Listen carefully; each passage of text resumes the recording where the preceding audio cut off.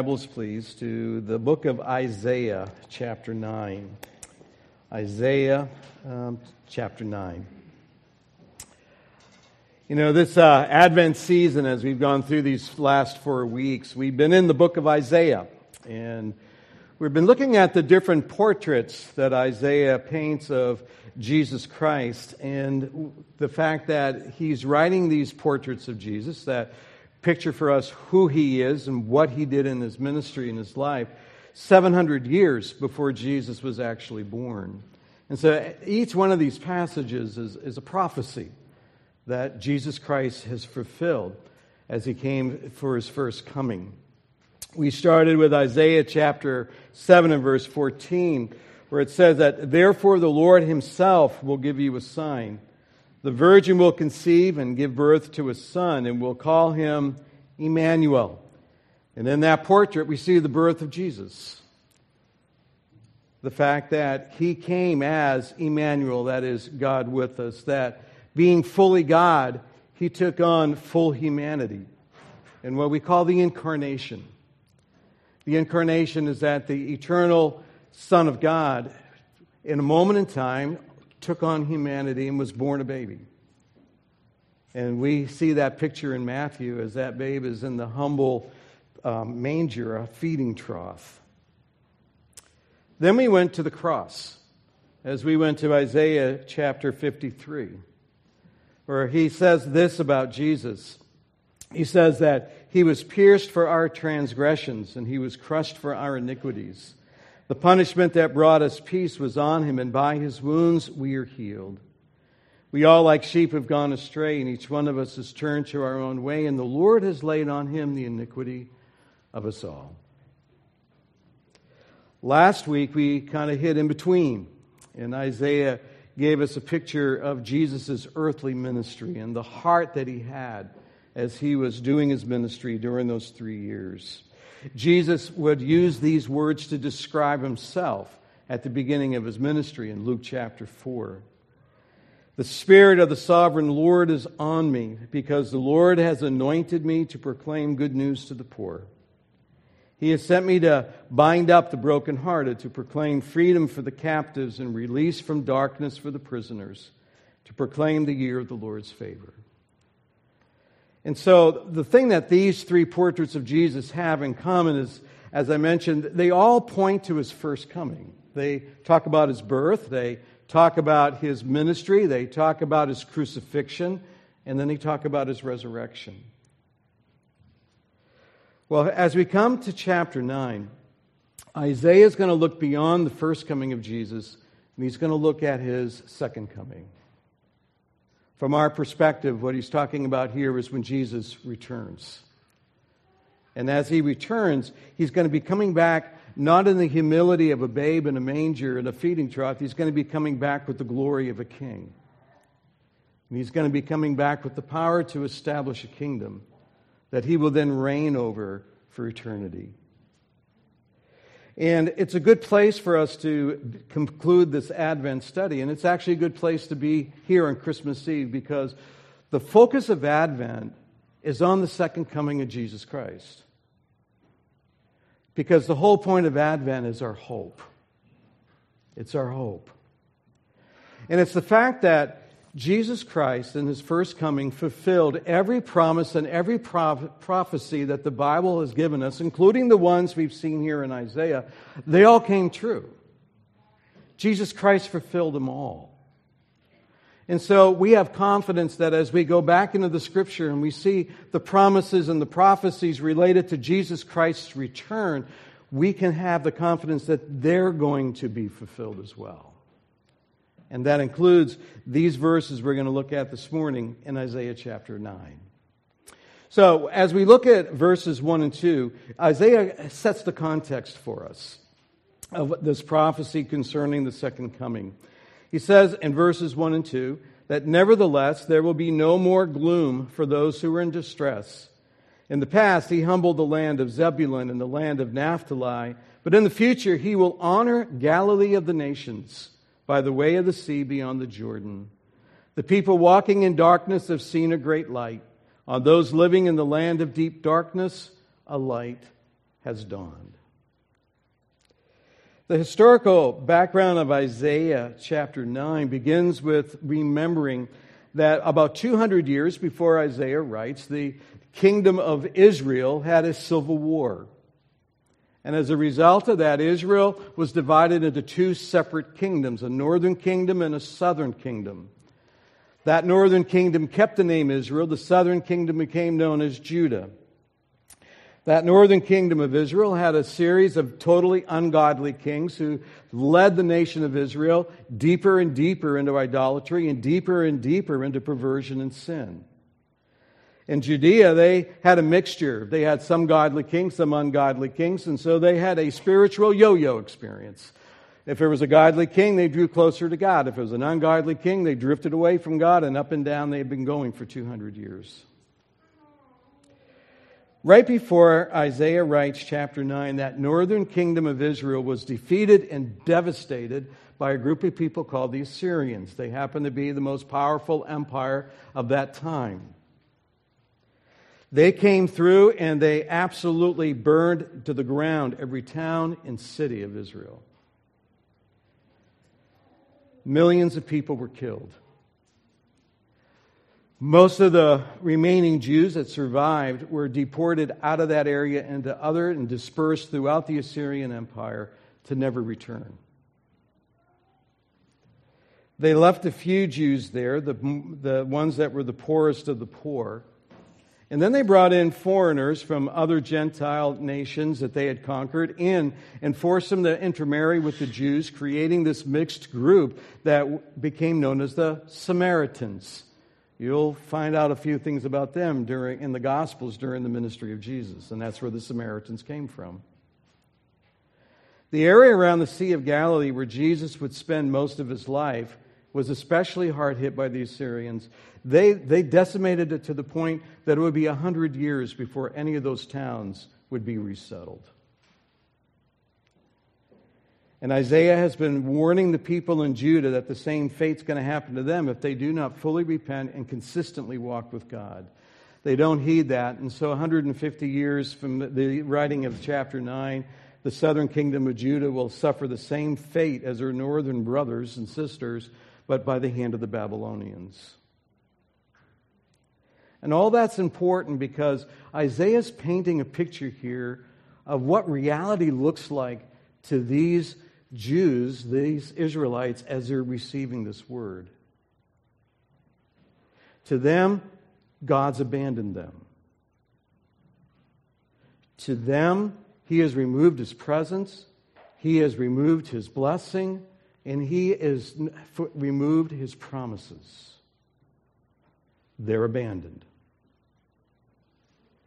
It comes out in 4 words in these first 2 verses here.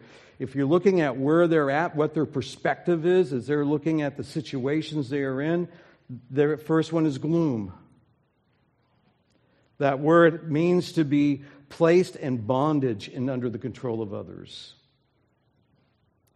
And to look into the future and have no hope. A gloomy outlook. They're in distress. That's the emotional part of this. That's their response, and it has the idea of deep fear and anxiety. They have that sense that they're not in control of what's going on, and they're not in control of what their future looks like. In verse 2, it talks about them walking or living in darkness, and that's the idea of pitch black where you feel totally alone. You feel totally alone. And then deep darkness literally is the shadow of death, shadow of the grave. That's that sense of total hopelessness because, as I mentioned to them, God has removed His blessing. And they feel the future has no hope. They're asking questions like, where's God in all this? Why are these things happening? Has God abandoned us? You may look at the state of the world and all the things that are going on, especially in this last year and a half, and you may have some of those same questions about the world. And maybe some of you have been going through some deep waters in your own personal life, and you're asking some of those same questions. Where's God in all this? Why are these things happening? Has God abandoned me? That's where these people are.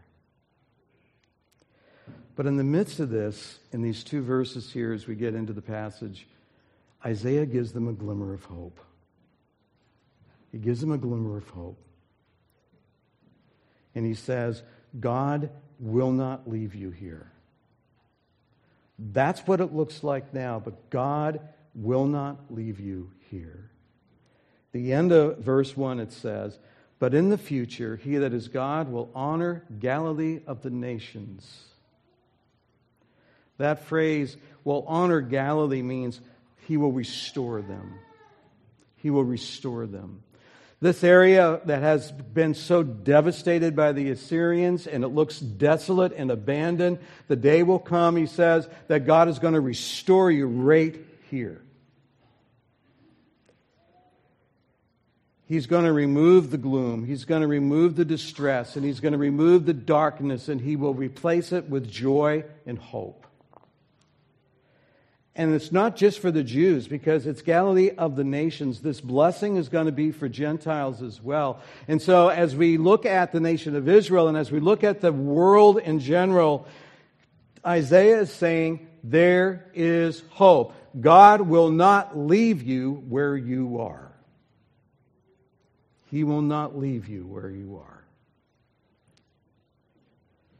That blessing that Isaiah is talking about has a name. And his name is Jesus Christ. His name is Jesus Christ.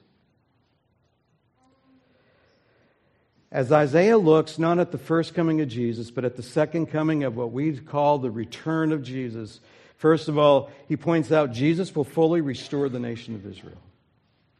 He's going to fully restore the nation of Israel. He's going to establish a worldwide kingdom, but he specifically will also restore the nation of Israel, fulfilling all the promises that God has made to this nation.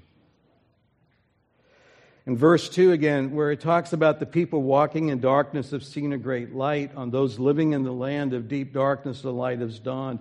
Isaiah gives us this little bit of information. The Messiah that we know as Jesus Christ will come out of Galilee. He's going to come from this very area that has been so decimated by the Assyrians.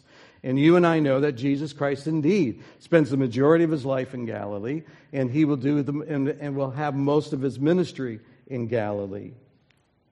And so these people that are living in loneliness and hopelessness are going to experience the joy and the hope of God once again through Jesus Christ when he returns.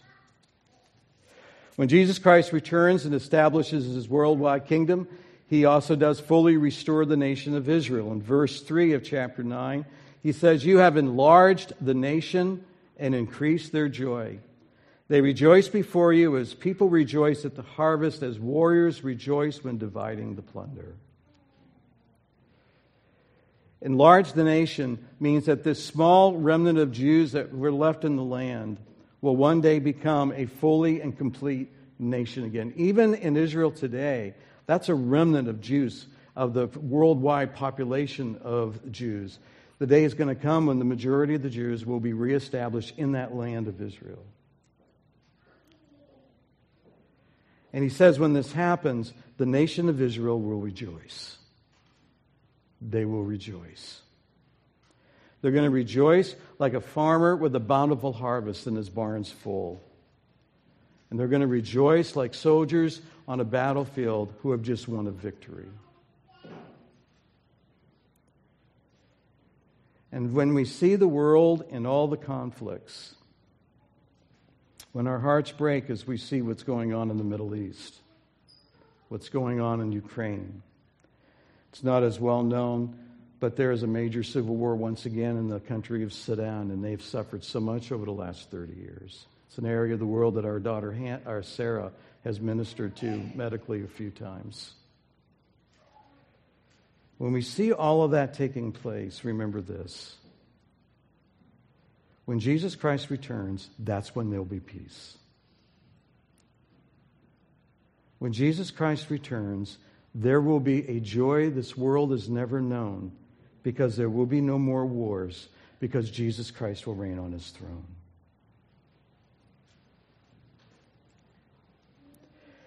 In fact, the last thing that Isaiah says here in this section is that when Jesus is reigning over his kingdom, in fact, there will be no more war.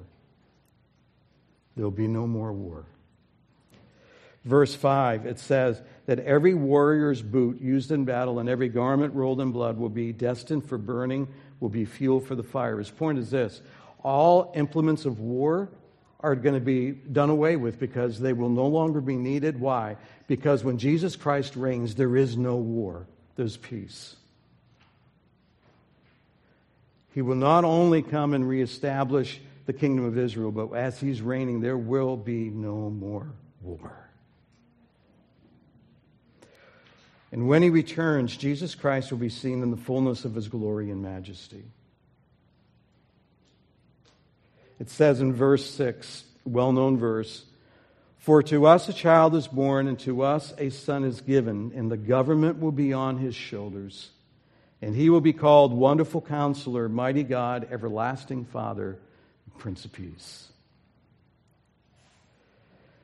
Jesus is going to rule as Emmanuel. He will rule as God with us. That a child is born points to the fact that Jesus is human. He is full humanity. When it says a son is given, that points to his deity. It is reflected in the well-known verse that the Apostle John wrote in chapter 3 and verse 16 of his gospel. "For God so loved the world that he gave his one and only Son, that whosoever believes in him should not perish but have eternal life." Jesus will rule as Emmanuel, God with us. And he will carry the full responsibility of governing. It says that the government will be on his shoulders. That is the idea of he will take full responsibility for all the governing that needs to take place globally in his kingdom. The same Jesus who came humbly 2,000 years ago in the little town of Bethlehem is the same Jesus who's going to return in power and glory to establish his kingdom. And Jesus is Wonderful Counselor. He is extraordinary in his wisdom, discernment, and guidance. The word wonderful, in fact, means extraordinary and miraculous, beyond anything that's human. And counselor is a person who fully listens, he fully understands, he or she has wisdom and discernment so that they provide just the right guidance. And in the case of Jesus coming in over his kingdom, when someone has that position of authority, it's the kind of wisdom that leads to perfect and right decisions. Jesus Christ will rule as the Wonderful Counselor, extraordinary in his wisdom, guidance, and decisions. Over and over again, Israel had been betrayed by its leaders. And over again in human history, we've all been betrayed at times by our leaders. All of us have been misled by dishonest rulers. All of us have had the experience of being led astray by foolish rulers, taken advantage of by abusive rulers, let down by weak rulers. But when Jesus Christ rules, he will be Wonderful Counselor, extraordinary in his wisdom, decisions, and leadership. He is Mighty God, the eternal, sovereign, and all-powerful God. The word mighty in some places in the Old Testament is translated warrior. And it's the idea of someone who's so strong that they possess such great strength that they will prevail over any and all adversaries. They have extreme power beyond anything or anybody else. And he is the eternal, sovereign Creator God. The little baby in the manger in Luke chapter 2 is the same God of Genesis chapter 1 that created everything that is. And when Jesus reigns, there is no one and there is nothing that can prevent him from accomplishing his will. What Jesus, as the wonderful counselor, determines to do, Jesus, as mighty God, will fulfill. Jesus is everlasting Father, and that means he rules with loving care. This is not to be confused that he becomes God the Father, the first person of the Godhead. This is more the idea of how Jesus will rule. Jesus will rule like a father, like a loving father. He will have the heart of a father that's loving and protective, that is affectionate, compassionate, and caring. He may be mighty God, but Jesus will not rule harshly, and he will not rule dictatorially. That's why Jesus was able to say, "Come to me, all you who are weary and burdened, and I will give you rest. Take my yoke upon you and learn from me, for I am gentle and humble in heart, and you will find rest for your souls, for my yoke is easy and my burden is light." And Jesus is Prince of Peace. His rule will bring peace on this planet. Prince is the fact that he is a title of authority, and that means he's got the authority to establish this peace. Governments send representatives all over the globe to negotiate peace, and they give it their best efforts. Jesus Christ won't have to negotiate. He will have the authority to establish it, and he will establish peace. The word peace here is that wonderful Hebrew word shalom. It's a lot more than just the absence of conflict. This is a peace in which you feel safe. You feel complete. Where you feel fulfilled, satisfied. And where you are in harmony with God and in harmony with other people. At his first coming, Jesus made peace between God and people possible through the cross and resurrection. But at his second coming, Jesus Christ is going to establish a kingdom that brings peace to every living person on the planet. He is going to bring peace to every relationship. He's going to bring peace between every nation, and it will be perfect peace. Every conflict replaced by harmony. And Jesus will reign forever. This kingdom will last forever through the millennial kingdom, right on into eternity beyond. Verse 7, it says, "Of the greatness of his government and peace there will be no end. He will reign on David's throne and over his kingdom, establishing and upholding it with justice and righteousness from that time on and forever. The zeal of the Lord Almighty will accomplish this." His reign has no limits. The idea of be no end means it will take up all the space. In other words, there is no place on this planet and no life that being lived during his kingdom that will not experience his rule and his peace. And it also is not limited by time because his rule is forever. And his reign will be established with justice and righteousness. Justice is that every decision is true, right, and fair. And righteousness is the fact that every decision is made based upon the godly principles and truth of the Lord himself.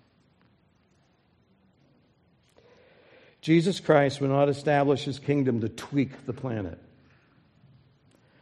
to make adjustments, or to try to set a new course. Jesus Christ is going to come and he will implement a massive and complete correction of every systemic evil that plagues this planet. And it'll be rectified forever. You know, this is the Jesus that we know today, because it's important to understand Jesus doesn't become these things when he returns. Jesus is all of this now. If you are a believer, if you have a personal relationship with Jesus Christ, this is who Jesus is in your life now. Now, because of sin, you and I know this, even if we are a believer in Jesus, we do not fully experience him now.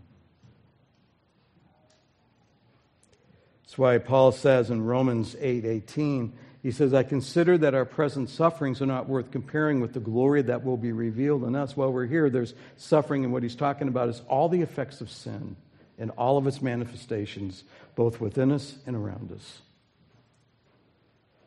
He says in 1 Corinthians 13, for now we see only a reflection as in a mirror, but then we will see face to face. Now I know in part, then I shall know fully, even as I am fully known. We can only partially understand all that is about Jesus and all that our relationship with Jesus is going to be. And we understand it a bit, but boy, when we are in his presence, and especially once he has returned and established his kingdom and all of this is taking place on the planet, we will know him fully in all of his glory.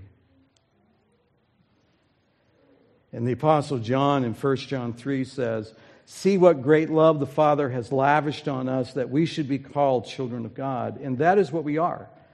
The reason the world does not know us is that it did not know him. Dear friends, now we are children of God, and what we will be has not yet been made known. But we know that when Christ appears, we shall be like him, for we shall see him as he is. The wonderful thing is, even though our experience of Jesus in this life is incomplete, and sometimes sin clouds it, we are still children of God. That is held secure by our faith in Jesus Christ. And one day we will understand fully all that it means to be in that relationship with him. But in every situation that you and I are facing, every circumstance we may be in, Jesus Christ is wonderful counselor. And so we need to be seeking him in his wisdom, his counsel, and his guidance as we go through this life. Jesus Christ is mighty God. He is the one that can give us the enabling grace and strength to go through anything and everything that this life throws at us. Jesus Christ is everlasting Father, and so we can learn to rest in him, rest in his love, rest in his peace, rest in his provision. And Jesus Christ is Prince of Peace. And he told us through his ministry, as he spoke to the disciples, if you ask for it, I can give you my peace. And I can give you my joy, that your joy may be full, not in the kingdom, now. Because Jesus Christ today is wonderful counselor. He is mighty God. He is everlasting Father. He is Prince of Peace. And as we go to him, he brings the grace of all of these different elements of who he is into our lives. And the return of Jesus and the establishment of his kingdom is our blessed hope. That's our hope. As you and I live in a broken world, we need to remember that our hope will never be fulfilled in any human being elected to any office. Our hope will never be some situation, if only this would happen. Our hope is in Jesus Christ and what he has accomplished at the cross and through his resurrection, and the hope of his return and the establishment of the kingdom that Isaiah has been painting for us here. That's our hope. He is our hope. The author Alec Moyer, in his commentary on Isaiah, as he was looking at these verses, wrote this. He said, as always, the people of God must decide what reading of their experiences they're going to live by. Are they going to look at darkness, hopelessness, and dreams shattered and conclude that God has forgotten them? Or are they going to recall his past mercies, remember his present promises, and then make a great affirmation of faith? The darkness is true, but it's not the whole truth. And it is certainly not the fundamental truth. And that's true. The fundamental truth is that Jesus Christ, who came 2,000 years ago to be our Savior, is one day going to return and establish his perfect kingdom. And when you bring these two truths together, you have the full meaning of Christmas. Jesus Christ is Emmanuel. He is the God who has come. And He is the God who, through His church and through the ministry of the Holy Spirit, is with us. He is the one who has come, in the words of the Apostle John, as the Word who became flesh and made His dwelling with us, and we have seen His glory, the glory of the one and only Son, who came from the Father, full of grace and truth. And that's the Jesus we know. That's the Jesus who has come. That's the Jesus who is our Savior.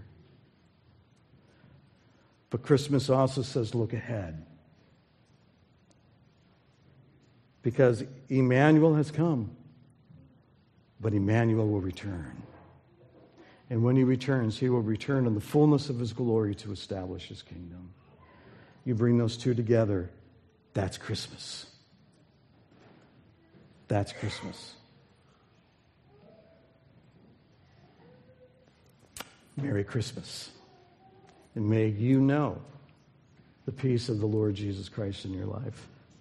May you have that relationship with Him where He is your Savior. And if there is any question in your mind whether that relationship is in your life, whether you've accepted Jesus Christ as Savior, I would love to talk to you today about that.